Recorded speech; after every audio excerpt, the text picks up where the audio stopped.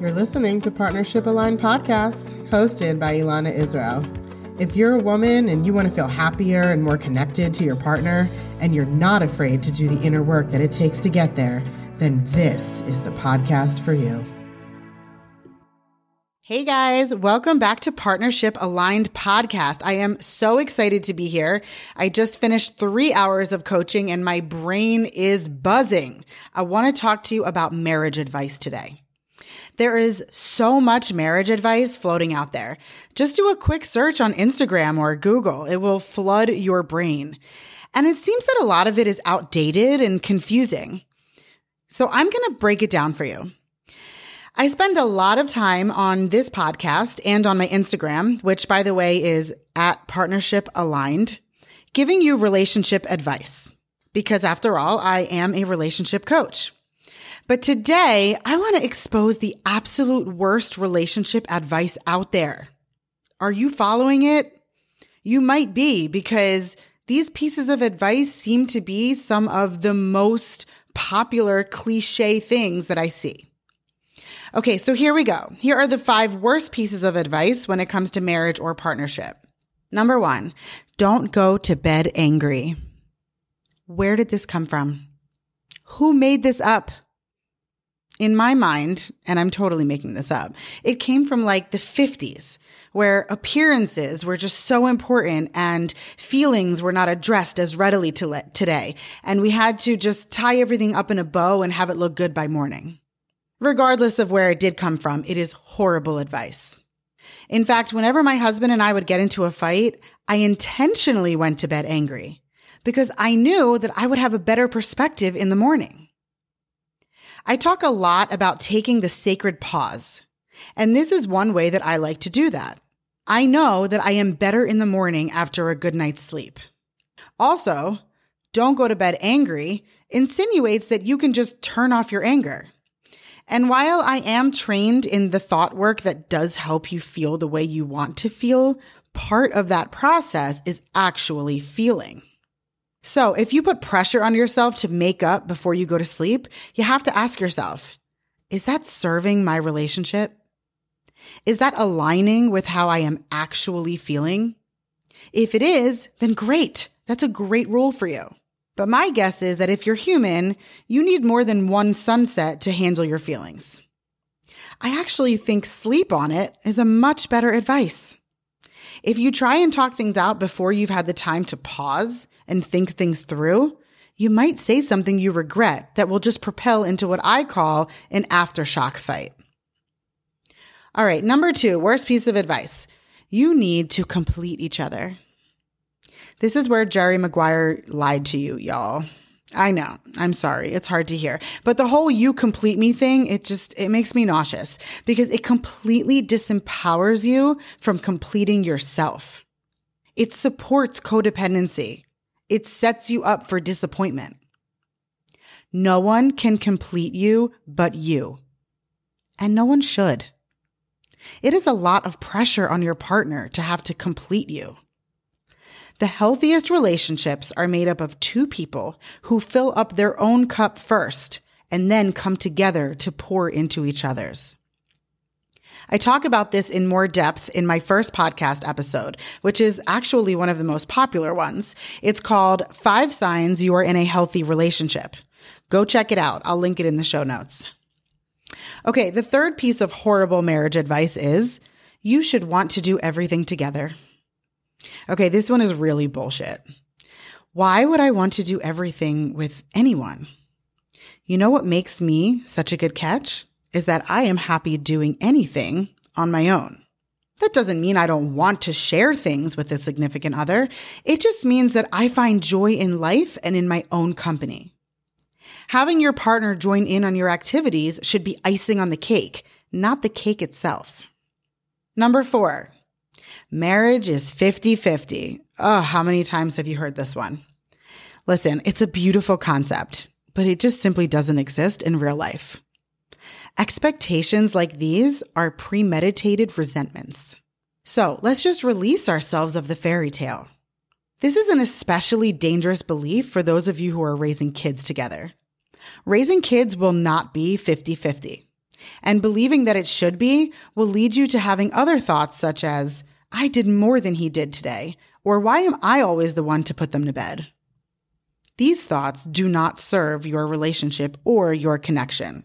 It drives a wedge and puts you on opposite teams.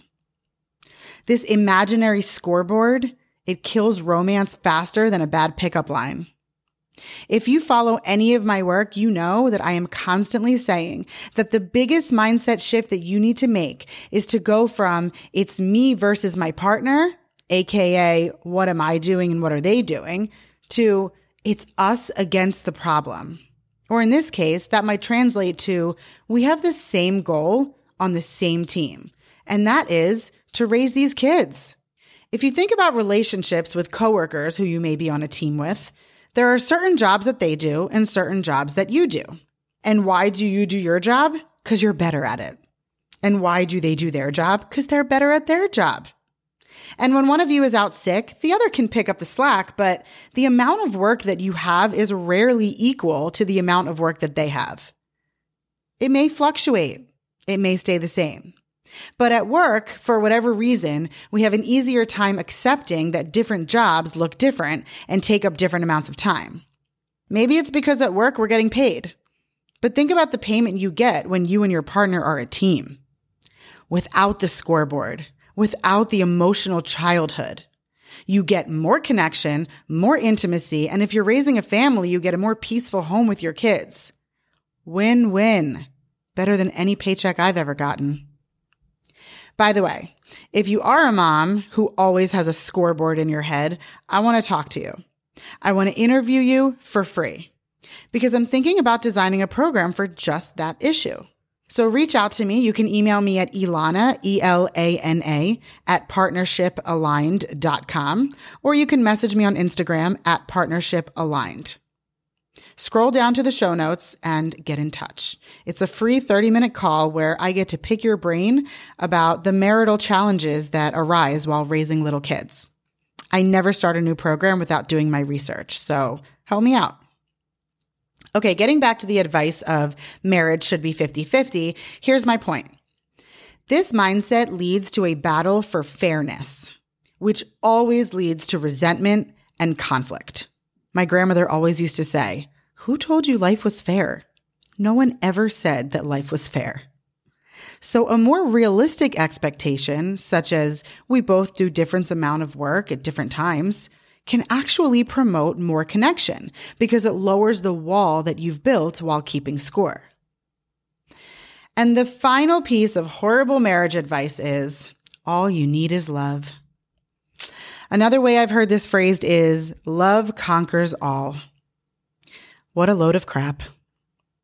Love is not all you need. What about respect? What about intimacy? What about trust? You can love someone and have none of those things. Would that be enough? Of course not. In fact, arranged marriages tend to be wildly successful, and they are not based on love. They are based on shared values, communication patterns, and vision of future. The love grows over time. My grandparents had an arranged marriage, and I remember my grandfather softly touching my grandmother's face with so much love and respect that just stayed with me for all these years. And I'm not saying leave your spouse and go find a yenta. I'm just saying that love is not enough. If it was, you would probably be with some ex who you still loved after you broke up, but had a very good reason for ending that relationship. I'll tell you what does conquer all. Open communication. Almost anything can be talked out. So I'm going to rephrase that bad advice and say that open communication is all you need.